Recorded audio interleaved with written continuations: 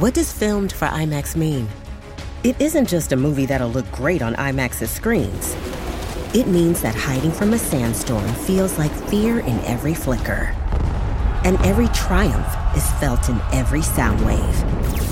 And the things we've only imagined, you can truly experience those too. That's what filmed for IMAX means. Get tickets to experience Dune Part 2 now and IMAX's exclusive expanded aspect ratio. Tonight, only on Disney+. My name is Taylor. Welcome to the Eras Tour. Experience Taylor Swift's record-breaking Eras Tour. Does anyone here know the lyrics? Prove it! Taylor Swift, The Eras Tour, Taylor's version. With 4 additional acoustic songs. Streaming tonight, only on Disney+.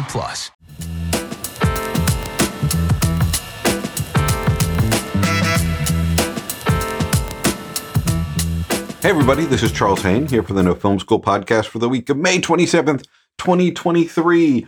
I am here with screenwriter Jason Hellerman. Hey. Filmmaker, screenwriter, producer, podcaster extraordinaire Gigi Hawkins. Hello. And Gigi is going to introduce our special guest with us this week, Capella Fahum. Gigi. Yes. Welcome, Capella Fahum. We actually talked about you on the podcast the other week as our production wolf / production whisperer, and it felt appropriate to have you on because you will be we'll be featuring you on No Film School this week with a guest post. Welcome. I'll give a quick introduction to Capella. She's a producer and executive producer. Her work has been featured everywhere from South by Southwest to on Oprah's network, Super Soul Sundays. Her work has been on Tribeca, Netflix, Amazon Prime, and outside of an extensive background in production and film, Capella has been an outspoken advocate for inclusion, wellness, and fairness, and regularly speaks to and mentors young filmmakers. Capella grew up in Detroit and attended Detroit public schools, received her BA in Psych at the University of Michigan, Go Blue, and earned a Master of Applied Positive Psychology and a Master of Philosophy in Organizational Dynamics from the University of Pennsylvania. So welcome. Thank you so much for joining us. Thank you. Okay, honestly, you guys, so excited. I'm honestly like a horse, like out of the gate. So I'm very excited. You're gonna have to calm me down. Thank you for having me. I'm honored. All right, where do you want to go, girl? Well, tell us a little bit about the piece that you'll be publishing with No Film School this week. You emailed us with this op-ed, and it was perfect timing to be thinking about how the studio systems work in this film industry where we don't have HR departments who are necessarily looking over and looking out for people who work in the film industry. I would love to. Charles, thank you for having me. Jason, thank you for having me. Gigi, I just can't thank you enough. So I want to give you just a tiny bit of context because I think it's important of sort of where I am today and how I have these beliefs. I've been in the film industry since I don't like to date myself. I'm going to say since the mid-90s. It's been a minute, and I've loved it from the second I got into film. I loved it. And the reason why I loved it were the people. Like I felt like everyone from your grips, your gaffers, your cinematographers and the PAs all wanted to be there. Like we love the industry. It is driven by passion, right? So I fell into it using the 5-foot rule. I was bartending because that's what you do to make money with a psych degree. And I would let anyone within 5 feet know that I was looking for a job. And so finally someone said, I do know someone who's hiring. Now this is in Baltimore, you guys. It's in Baltimore. So it's not quite the film mecca, right? So he said, I know someone who's hiring, and he gave me he said, give me your resume. And so I made this really sparse resume, and it ended up being at this big production house in Baltimore. So anyone big, like when Major League was shot or Washington Square, these are very old movies, they would always go to this big film house or studio in Baltimore. And so I started there in sales, and I didn't know anything, right? And it was just like, people would call me up and they would say, how much for time code burn-in? I didn't know what time code burn-in is. I was like, I'll get right back to you. And I'd run upstairs and I'd ask the post super, like, what's time code burn-in? And he would take me in the control room, show me the numbers. He goes, that's it. It's just time code so people can reference where they are. And that is like literally my whole career. the whole time, you guys. And as fast as film moves, no one person can know anything. You have to have these relationships. So relationships have just become, I mean, it was my instinct because I was a nice person, but it was a means of survival. It truly was my film school.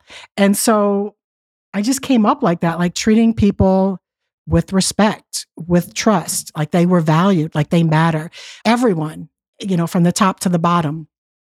And so that leads us to where we are today and the op-ed that I wrote, because where do we start?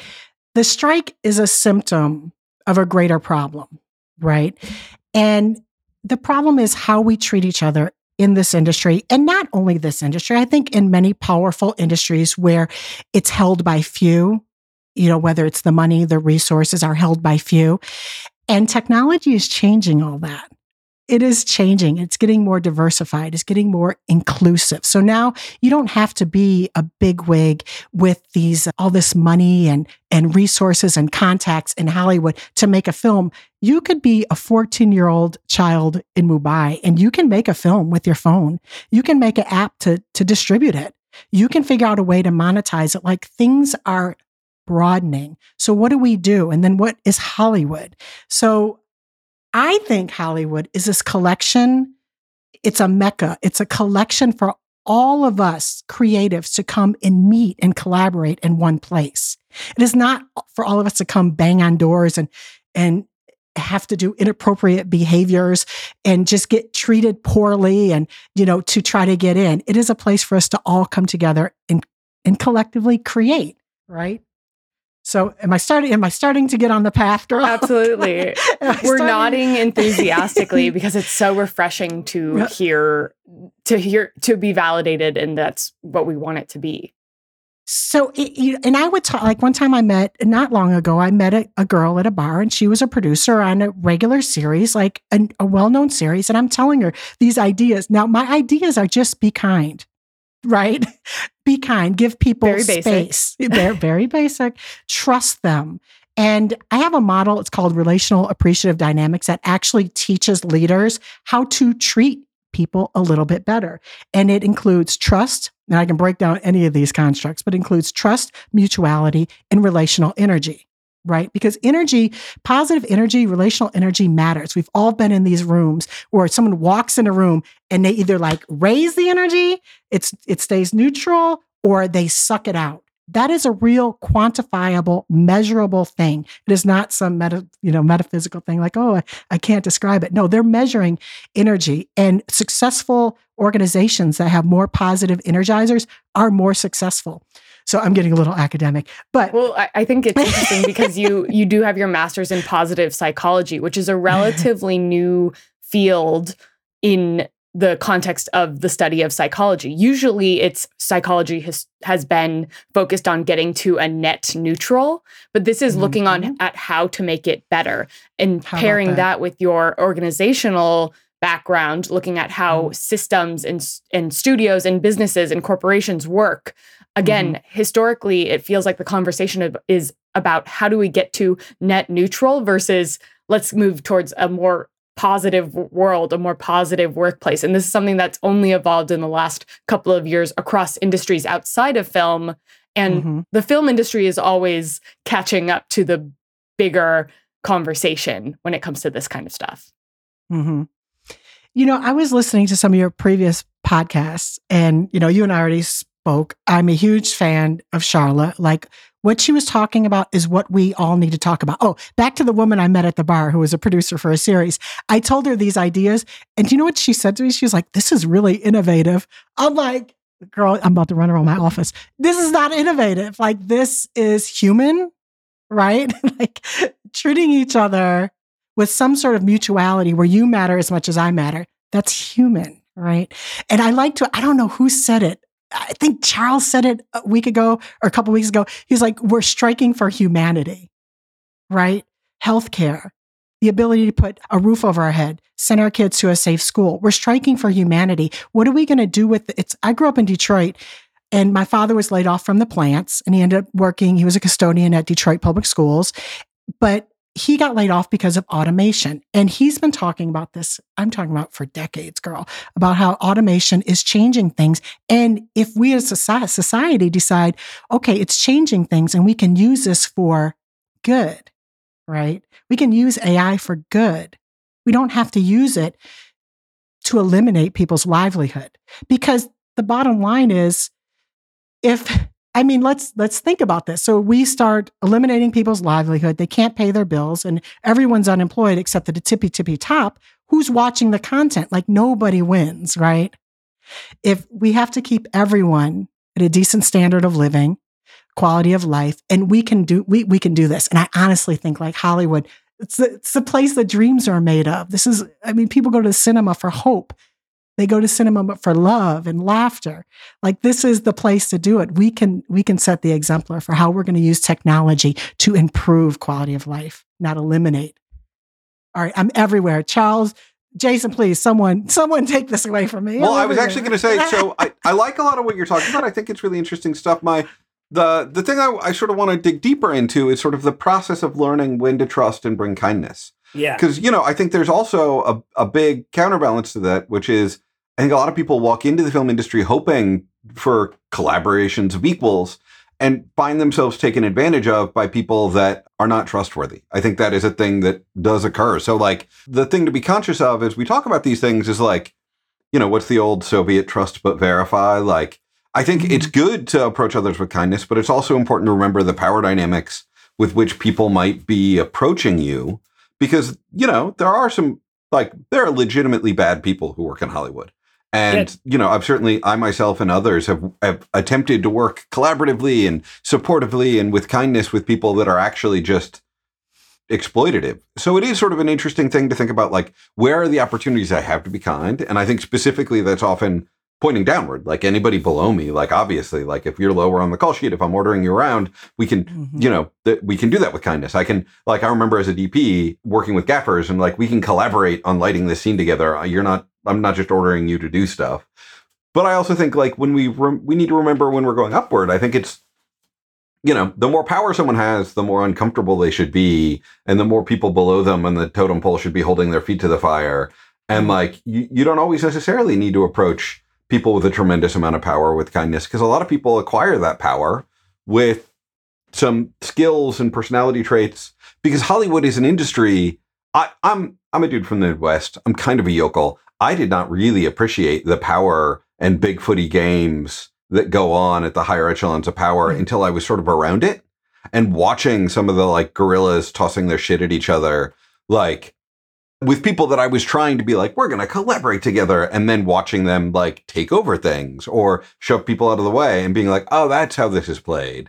So I think that there's like a full spectrum, but the thing it really goes back to is maximum self-respect, like knowing that you have value that you are bringing to the table, so that if someone is trying to muscle you out of something or Bigfoot you or take advantage of you, like kindness to yourself to advocate for yourself within that environment and make sure that your position within that environment is being respected.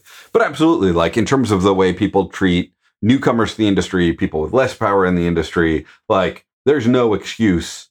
Like, it's not the 90s. Like, I can't believe that anybody still shouts in meetings. I was in a meeting a couple of years ago where someone like got shouty and was slamming on the table, and everybody else was like, what? No, like the culture has already changed, and that is not ever necessary in the making of a movie.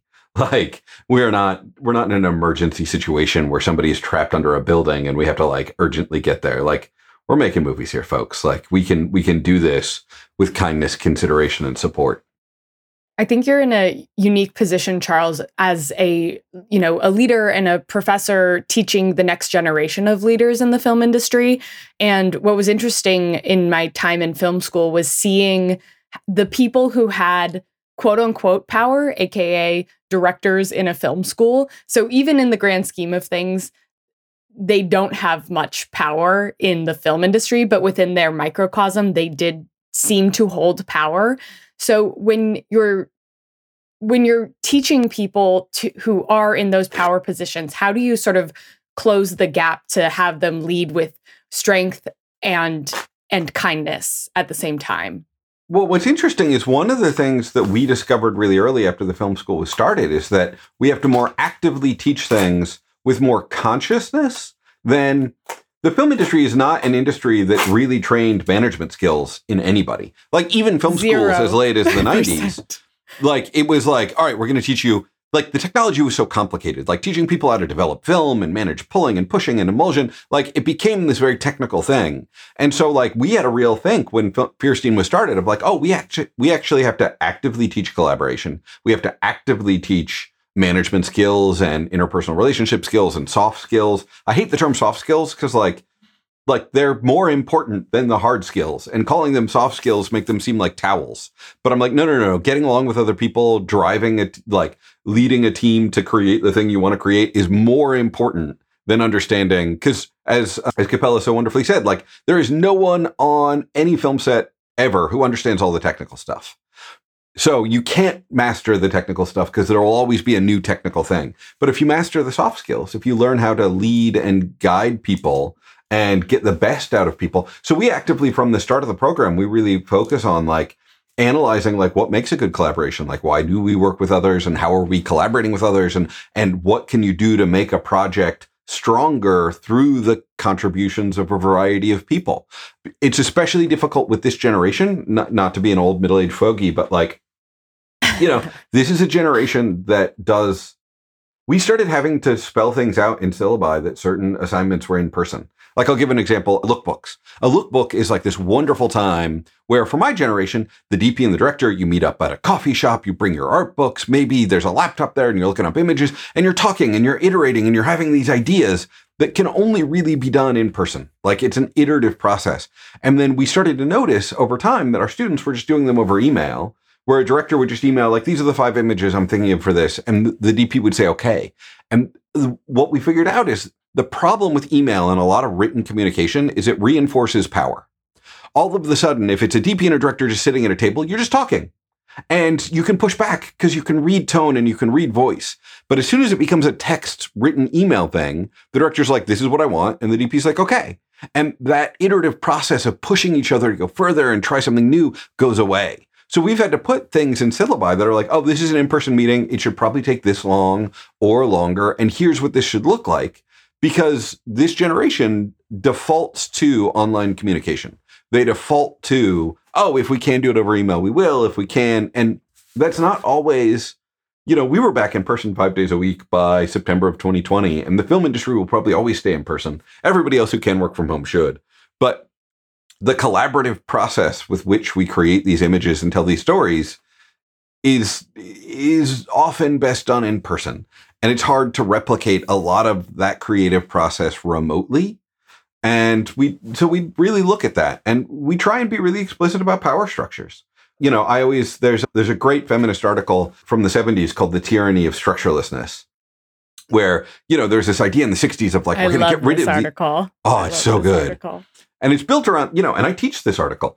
And basically it's, you know, anytime you remove the structure from an organization, there's this like hippie juvenile fantasy of like, and it'll be structurelessness. And all that structurelessness ends up meaning is that all of these invisible structures, the popular people, the people who are better bullies, all of these other things come into play that actually lead to more intense stratification, a more hierarchical structure. But by removing the official structures, it all becomes invisible and harder to navigate. One of the beauties of the film industry is it's highly hierarchical, but it is collaborative within that.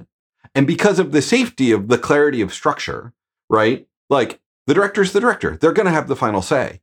So it's so funny. One of the things I've learned the most while teaching, because while teaching, you should be learning. One of the things I've learned the most while teaching is we get all these amazing guests, and we often have lunch with the guest, like just the faculty. And like the best directors we have as guests, we just had Aichapan Weerasukul, the Thai director, directed Uncle Boomy, a bunch of other things. So sweet, so nice, so deeply curious about other people.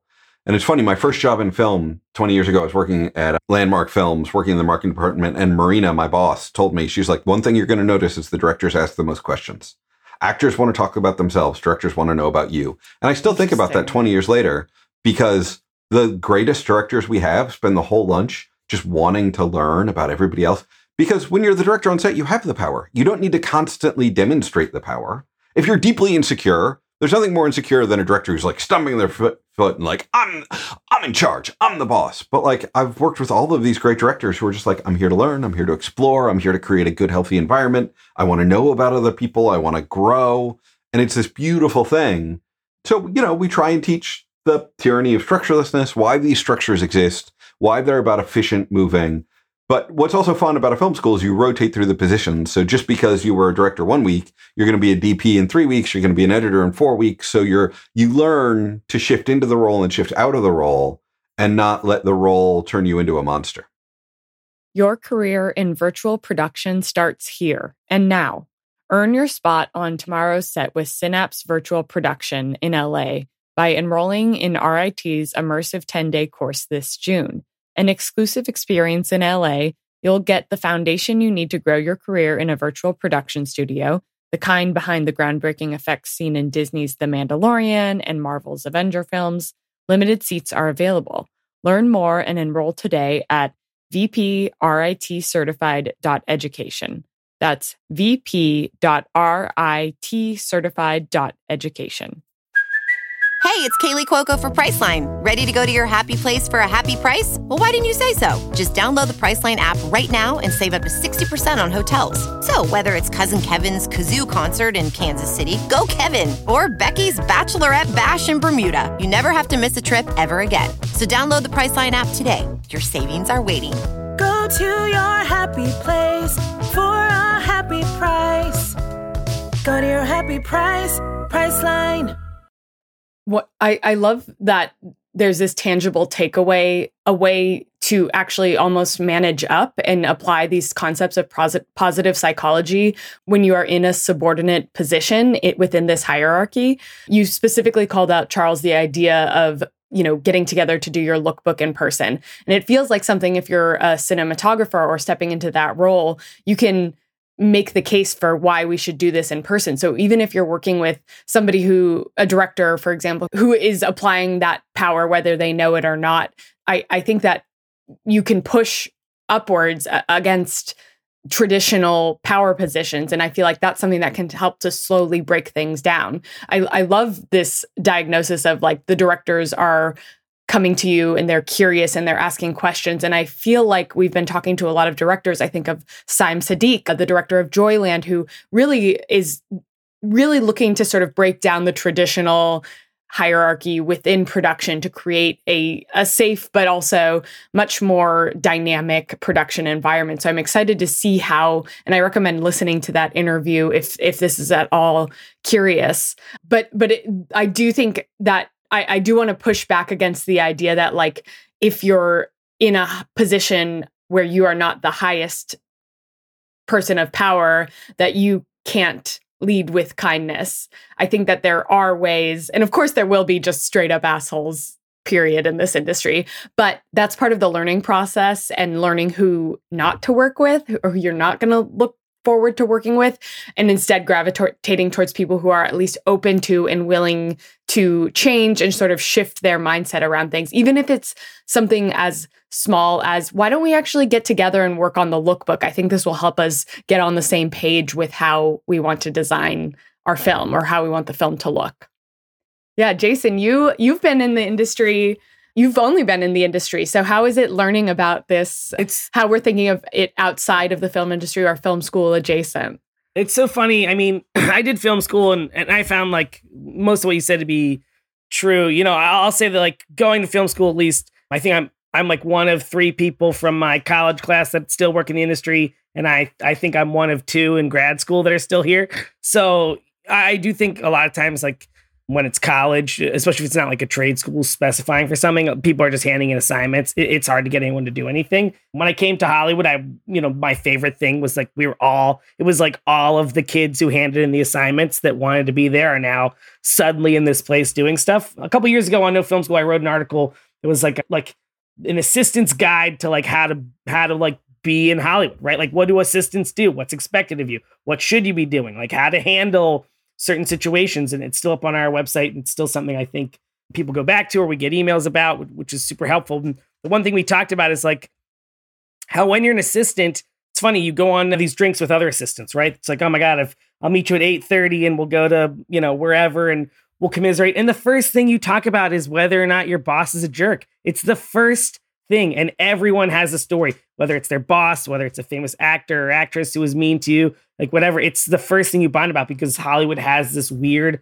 inherent toxicity that goes back to, the ultimate Hollywood assistant guide, but it goes back to like the 1920s, maybe even earlier, of just like breaking in, you do a favor for me, blah, blah, blah. And it is, I don't want to cry on the podcast, so I'll just laugh. It is like funny, you know what I mean? Like, you're like, oh my God, this is crazy, but everyone has them, right? And I think I remember my boss who I was very close with, who never yelled at me, like wonderful guy, but like he would tell me horror stories of the way his boss treated him in the 90s. I mean, awful things that I was like, you would be like, I would say like, oh, you can't get away with that today. But then I would go to get drinks with someone and they'd be like, oh yeah, my boss threw a Diet Coke at me, or, like whatever, like all of the horrible things you've heard. I had a guy who said his boss tried to throw a printer at him and then threw at his back. And like, he was like, I was like, couldn't laugh, but I was so happy he was hurt trying to throw. It's like, who throws a printer? But like these are all real stories. And also remember, it would have been a laser printer because it's the film industry. So we're not picturing inkjet. We're picturing like a big old brother laser is what you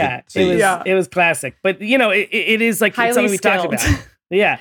And I do think it is getting better, right? Like I do think, I'll be 36 in a couple of days. By the time this comes out, I will Happy be birthday. like, thank you so much. But I think like our generation was hopefully the generation that was like, you can't do this, and I could say like that printer guy definitely got canceled and was like a pretty famous cancellation. So like, and that stuff did come out and that printer story was in, like a big Vanity Fair piece about it. So like that stuff comes out. I know Mo Ryan at the Hollywood Reporter is writing an amazing book right now that I've, got a chance to take a couple sneak peeks at. That's like about that toxic community, like being a Hollywood assistant and how like, shit rolls downhill, but doesn't always get you promoted, that sort of stuff. So like these things are coming out. I'm hoping it's changing with us.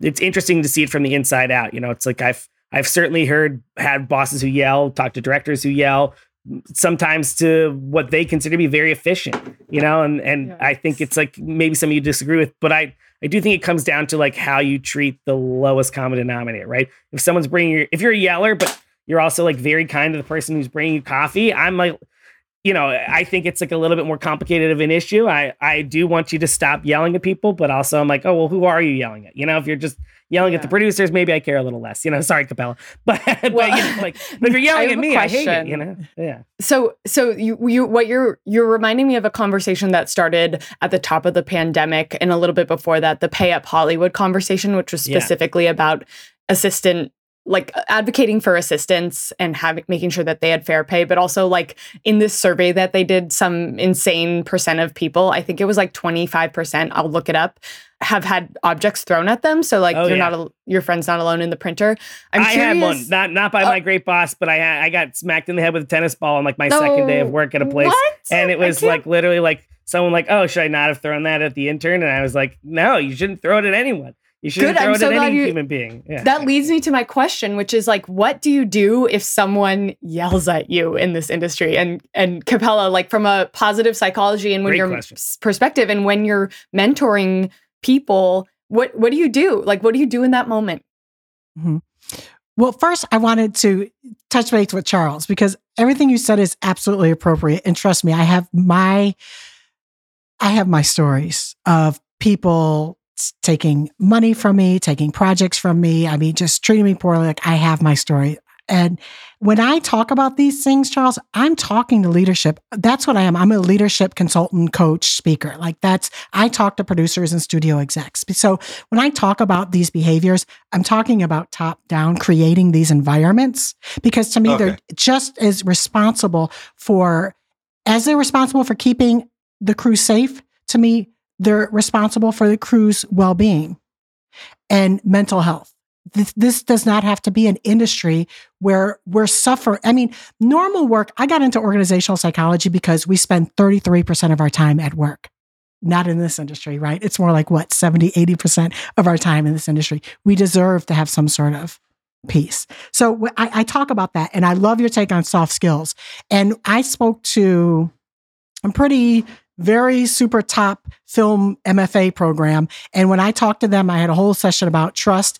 Like they were in tears. They were like, nobody's talking to us about this stuff. Like they're not talking about. So I love what you're doing, Charles. And with I do think, Jason, that this generation, these millennials and these Gen Zers, they're not going for that. Like I wrote a whole 50-page thesis on that. They're not going for this behavior. So I do think you guys are the change agents. So thank you. Thank you. Okay. So what do you do when people yell at you? All right. So there's something called emotional intelligence, and they say can account for 85% of good leadership, past like skill and education and connections, like emotional intelligence, the ability to stay calm, read your emotions appropriately, read somebody else's emotions appropriately, and react appropriately, right? So there's a test for this. I'm certified, and I'm happy to give it to any of you guys if you want to do an EIQ, and I'll sit with you for an hour and we'll go over the results and how you can get stronger in different areas. And that, to me, when someone is yelling you, it is, you can't change other people's behavior, right? But you can change your own.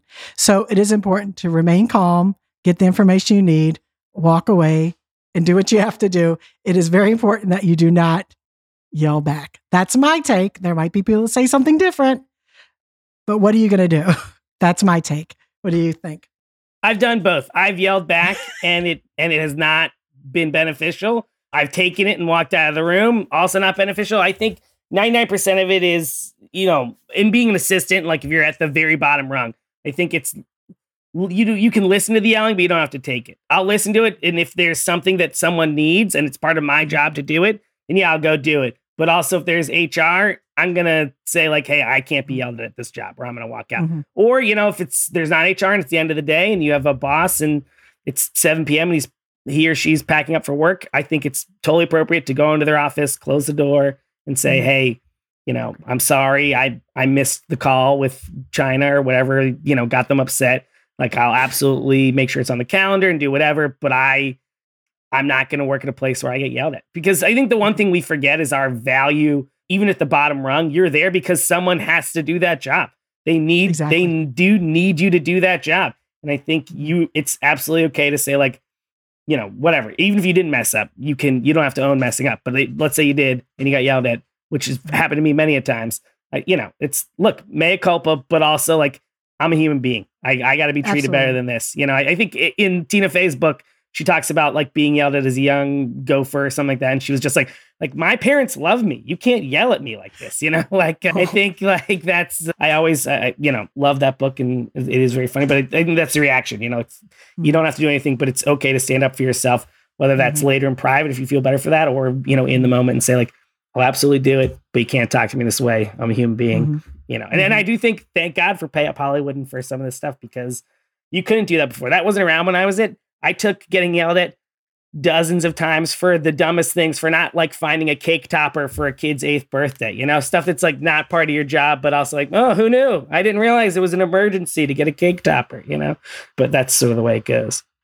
But because there's also a model for wild assistant stories. Like, I'm really lucky. All of my assistant stories that are wild, no one was that mad later. There was one where I had to pick up a writer had missed a meeting because he broke his wrist. And so I was interning for a manager, and he wanted me to go to the hospital and get the cast to send to the production company to prove why he'd missed the meeting. So I had to go to a hospital, get them to give me medical waste, which they didn't want to do. And then while driving to the production company, my car caught fire. And he was like mad, but didn't yell. He was like, I'm glad you tried.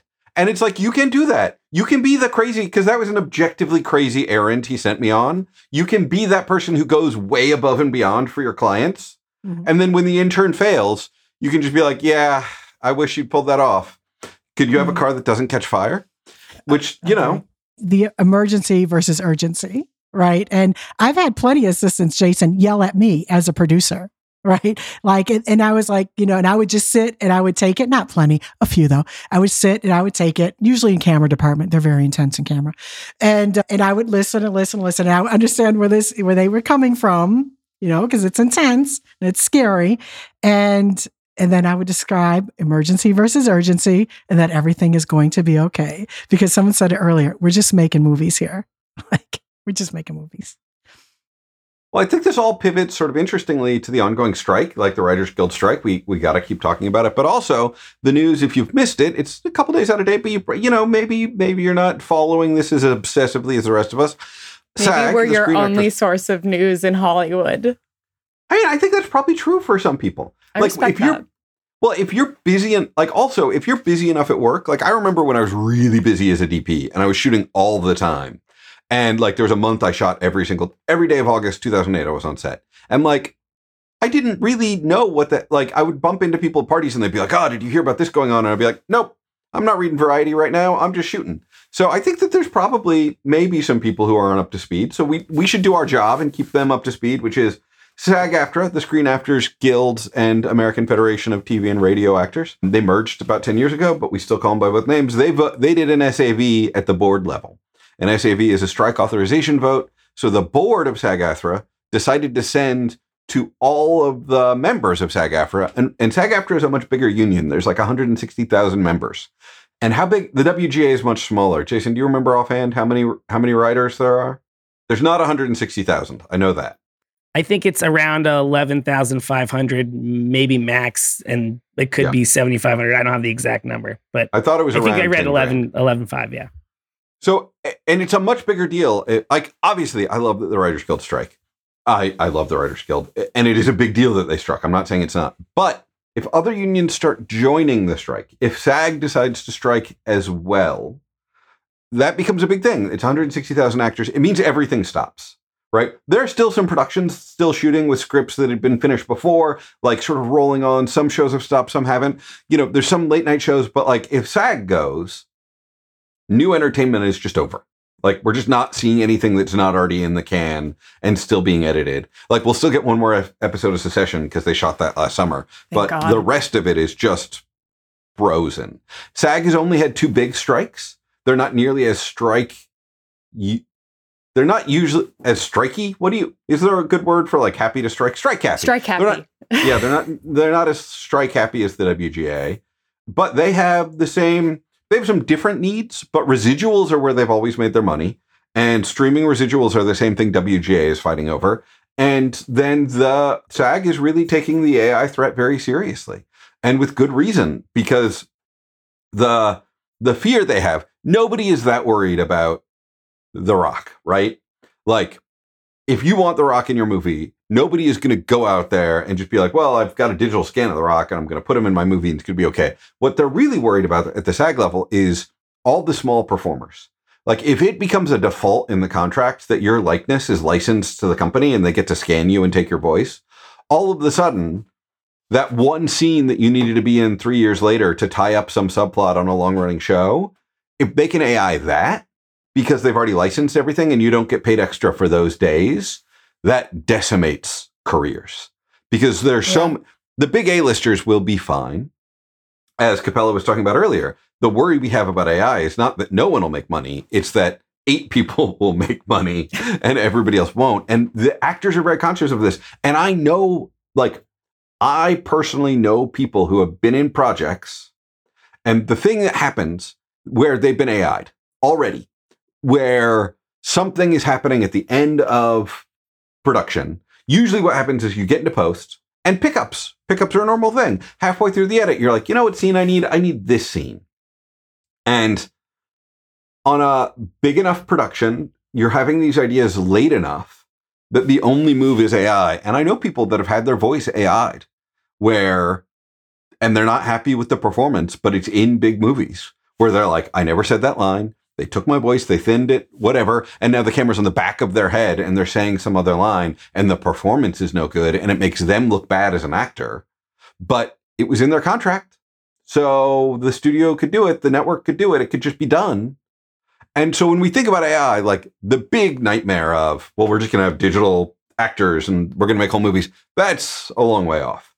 But we are already at the point where any Darth Vader voice you've heard in the last 5 years, James Earl Jones did a voice print, licensed it. That's all that's all AI now.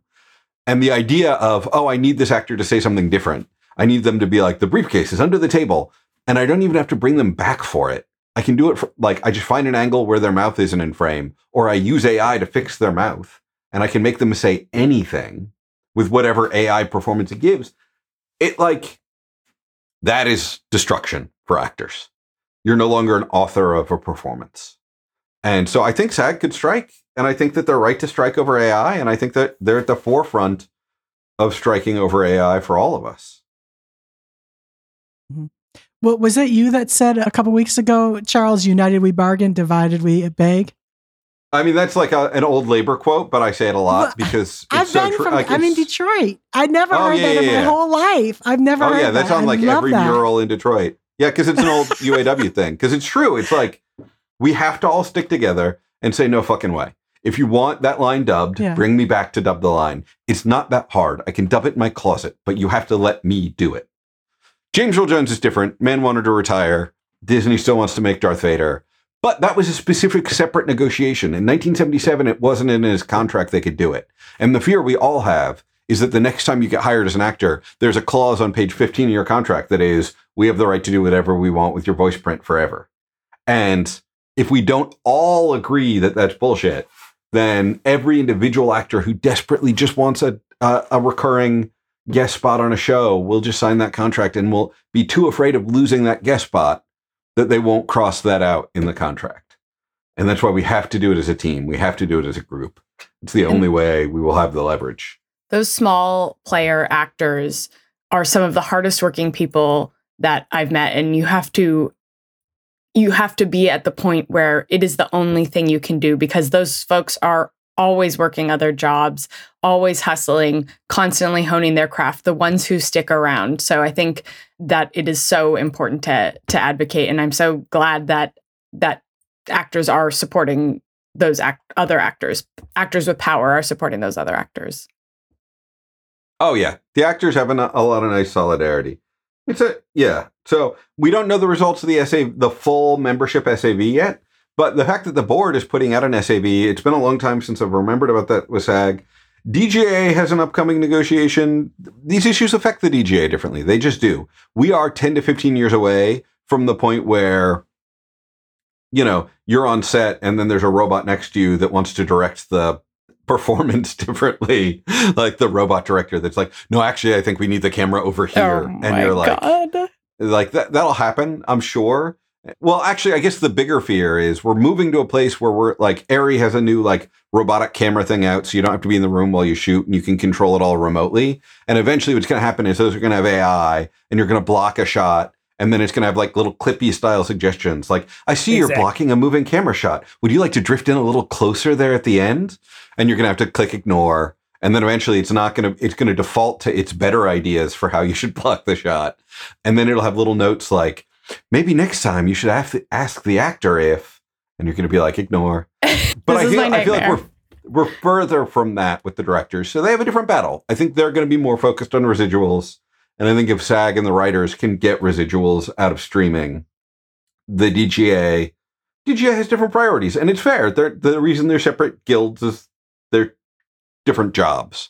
But I Charles, think the writers... Correct me if I'm wrong, but when the DGA negotiates, they don't have any directors in the room, right? They're the only guild that does it that way. They just have lawyers negotiating, right? Whereas the writers and SAG each have, I think, at least 4 representatives, 4 writers in the room and 4 actors in the room to negotiate, but the DGA is just doing it. So and I've never understood why. Do you have better backstory on that? No, it's the way everyone used to do it until I think like 1956 when the writers were like, yeah, we should be in the room. These are our problems. No offense to any lawyer out there. I love my lawyer. Shout out to Will for getting me paid on time. Shout out to Steve. Yeah. but I do think Will it's like, Steve. The big worry I always have is like, well, you don't know what my problems are. You know what I mean? Like that's, or you can't intuit what they should be. A lot of why the writer's strike is why we're at where we're at is because of the pandemic and not being able to negotiate 2 years ago, right? And like being stuck in that situation. But we're there now, right? And I do think, my worry for the directors is like, if you don't send a memo to those lawyers and say like, hey, AI will be a big deal in 5 to 10 years, when it is a big deal, you might be too late. Well, except we should never forget that famous example from 2007 where Patrick Verone, who is WGA and one of the writers that was in the room, talked about this, and this goes back to the things we were talking about with Capella and where you are in power structures. Patrick Verone was a writer on Futurama, was mad about the way residuals were going for DVD and streaming, got elected to the Writers Guild board, ousted some people who weren't as writer-friendly, and then was in those negotiations. And Patrick Verone then went back to being a writer, which slaps, but also talks a lot about, like, it was the membership of the WGA that pushed me. Like, we got to a place where we were like, this is fine for digital residuals, and we took it back to the membership, and they were like, fuck that. Digital is the future, and we need more digital residuals. And he was like, all right, I guess I'm going back in. And the thing remains true across all groups. Like, there's that famous FDR quote where a bunch of activists came to him and were like, we need you to do X, X, and Y. And he was like, I need you to make me. I need you to get out in the street. I need you to get in the press. I need you to make it acceptable that I do it by moving the public window, because I would like to do it, but I'm a politician. And that those lawyers are going to say the same thing, which is like, I'm a lawyer. I will take your orders on the AI thing, but you also need to put public perception behind you. You need to talk about it publicly. You need to make the case publicly. You need to push the lawyers, because lawyers work for you. And like, I've seen so many people get talked into bad deals by their lawyers because it was an easier deal for a lawyer. But we should never forget that, like, the lawyer's working for you. That is their job. And so you should be pushing them. So, yeah, I completely agree. It's weird that DGA hasn't changed that in 70 years, that there's not a couple directors in the room. I would love if I found out Michael Bay was in that negotiating room. That would make me super happy. I mean, no offense, but all those yeller directors, the ones who yell, maybe they should be in the room. Like, I love being efficient, but I'd love for, I'd love to torture the AMPTP a little. I love channeling that energy and using it for good. That's what needs to happen. All right. So we talked about the SAV. We talked about organizational dynamics in Hollywood. The last topic we were going to crack this week, is what should we be learning from foreign films? I remember once I saw Neil LaBute talk like 20 years ago. And one of the things he said was he listed a bunch of, this is back when LA had more movie theaters and foreign movies actually showed, but he listed like 4 foreign movies that he'd seen. And he was like, how many of you have seen this? How many of you have seen that? And nobody raised their hand. And he's like, I could rewrite any of those and submit it to any executive in this town, and they wouldn't even know I'd done it, because nobody's watching foreign movies and there's great stuff going on and you guys are missing the next wave of cinema. And it was like, I'm not phrasing it exactly as he did because it's 20 years ago and I'm old, but it's such a good thing to remember that, like, we are in a world cinema moment. We always have been. The cinema has been a worldwide voice for the whole time of its existence. And Gigi, you said there was a foreign movie you saw recently where you were like, whoa. Yeah, I saw a movie called The Hole in the Fence. It's a Mexican-Polish film about the poison of power structures and sort of this Lord of the Rings type story of a all-boys summer camp set in a rural, remote town in Lord Mexico. Lord of the Flies? Yes. Did I say Lord of the Rings? You did. Oh my God. Very different. Lord of the Flies. Thank you. Thank you. Very different. Lord of the Flies. And I turned it on, and I watch a lot of screeners to prepare for No Film School. And rarely do I get lost in a movie like this. It was all in Spanish, and I have not been lost and so disturbed and so moved by a movie in so long. So I think, and one of the things that's sort of great, and I think we'll have the director and the writer on the podcast in a couple of weeks, is that, they are unknown. They have like 1,000 Instagram followers. So they're going to blow up, I have no doubt, because this film, it played at Venice and it has a lot of buzz around it. But it's a great way to also get to know filmmakers in different storytelling styles that are sort of outside of what we're used to seeing, and things, just the commitment to the cinema of this particular film shook me to my core. And I can't wait to talk to people about it. That's the one bummer about screeners, is you can't turn to your neighbor or your friend or your girlfriend or your boyfriend and say, oh, let's unpack this movie. Well, except in Hollywood. The beauty, to go back to what Capella was saying, the beauty of LA, I love New York, and I'm very happy to live here, and I'm going to live here the rest of my life because it's the best place to raise kids. But one thing I miss about LA is once you're there a little while and you get in the gang of people who are like, either going to screenings at DGA or going to indie, IFP used to have all these screenings before things would open at like the Pacific Design Center, or like, there are all these ways you get in the routine of seeing stuff a month or two before it opens. And then there's this whole community of people who are like, we're all seeing these movies early and we're talking about them and we can't wait for them to break bigger, but we can all talk about it with each other. And I miss that, because there is sort of a fun little thing when there's a bunch of us. I imagine that's also changed with the whole online screening thing, where it's no longer discs, it's now just codes. So there's probably a lot less going to the movie theater to do that than there was when I was first starting out in the industry. But like, it was such a thing that was so cool. And, while I'm just going to plug one of the movies that changed the way I thought about movies, also a Mexican movie, Duck Season from 2004. If you haven't seen it, it is just wonderful. It's black and white. It's small. It's two kids who are home alone and their parents are out. And it blew my mind in its power, in the joy it brings of the observation of life. And there were moments in that film that so perfectly captured childhood that it's changed the way I've thought about movies ever since. Like, I had not thought of how important the observation of life was in cinema before I saw that movie, like when it was out in theaters, and I was like, whoa. I was like already halfway through film school, and it still like blew my mind of like, oh, that is a part of cinema that like matters and is real and wonderful. And I can't believe that movie came out 20 years ago. There's something that kind of grounds as well if watching a film in a different language, because you also are relying on the cinematic element in a different way. Wow, I'm can't wait to watch this movie. I love to hear about the movie that changed everything for someone. You have to pay attention. I mean, that's the thing. For me, foreign film is something I came to later in life. It's something I was like, I've seen all these Hollywood movies. I'm a big nerd. And it's like, there's an entire world out there full of cinema. It's like, you've seen 3,000 movies. Well, there's 20,000 movies waiting for you, and it's such an interesting thing for me. I think, look, one of the hardest things about watching a movie not in the theaters now, right, is when you're on your couch and you get a text message during it, you're probably going to look away and look at it. And then you might just check Instagram, and then you might look back and suddenly Heat is over and you're like, where did those 3 hours go? And I think when you're watching a foreign film, especially obviously one with subtitles, you have to watch.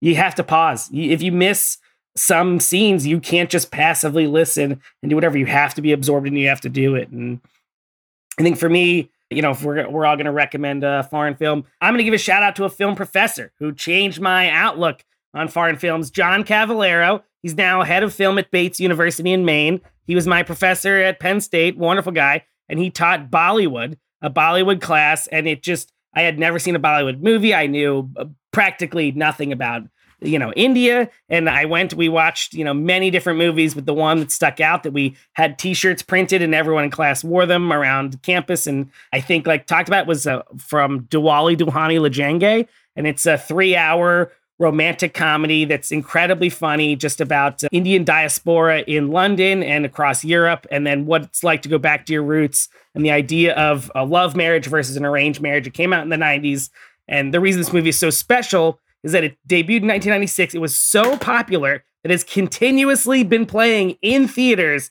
up until the pandemic happened, and then as soon as the pandemic stopped, it was the first movie they put back in the theaters there. It's an amazing, amazing movie. It's playing in one theater there. It's like on the Jason Hallerman bucket list of going to India. If I ever go, I'm going to that theater. I'm watching the movie. Every single, showing is supposedly sold out. You have to get there early. But Diwali Duhani Lajenge, amazing movie. Just incredible songs, great romantic comedy, and so funny and accessible, and something that I never thought as a, person I would be like, oh, it's in my top 10 all time, blah, blah. Absolutely is, watch it if you can. Check it out. Capella, do you have a favorite foreign film that changed everything for you? I do not have one, but I'm definitely going to check out both of these that you guys recommended. Or Gigi, what was your recommendation? It's called The Hole in the Fence, and it's coming out in select theaters and on VOD in a couple of weeks, so sometime in June. But you could see how the contagious excitement for these films. Yeah. I haven't felt this on the podcast in a minute, and it was great to hear of these two films, Jason and Charles. Yeah, I'm definitely going to check out the two that Charles and Jason. And you haven't seen Charles's film, right, Gigi? The one that you recommended to. Okay, so we can talk about it. Yeah, I haven't seen it either. I can't wait. I literally sat here and wrote them down. I'm very excited. Yeah. Awesome. And they'll hopefully all be in the post about the podcast. All right, guys, where can we find you guys on the internet? I'm only on Mastodon these days. Charles Hain at barbecue.snoot. I would take a Blue Sky invite, though, if anybody wants to invite me to that party. I would take one. I'm at Lost in Graceland, and you can find my work at ggihawkins.com. So my Instagram is Capella F, at Capella F as in Frank. And my podcast is When Is Now Podcast. And you can find me at capellafahum.com. And we'll be sharing. Oh, sorry. Yeah. At Jason Ellerman on Twitter, thejasonellerman.com. Email me. Once again, readers, please send in any articles you want to read on No Film School. We're cranking through them. Happy to research and do them. And I think this week we're going to have a lot of really interesting stuff, not only about the strike, about why David Simon says he'd rather put a gun in his mouth than use AI to write anything, and all of the other hilarious things. So, check us out on nofilmschool.com. And you can check out Capella's guest post this week as well.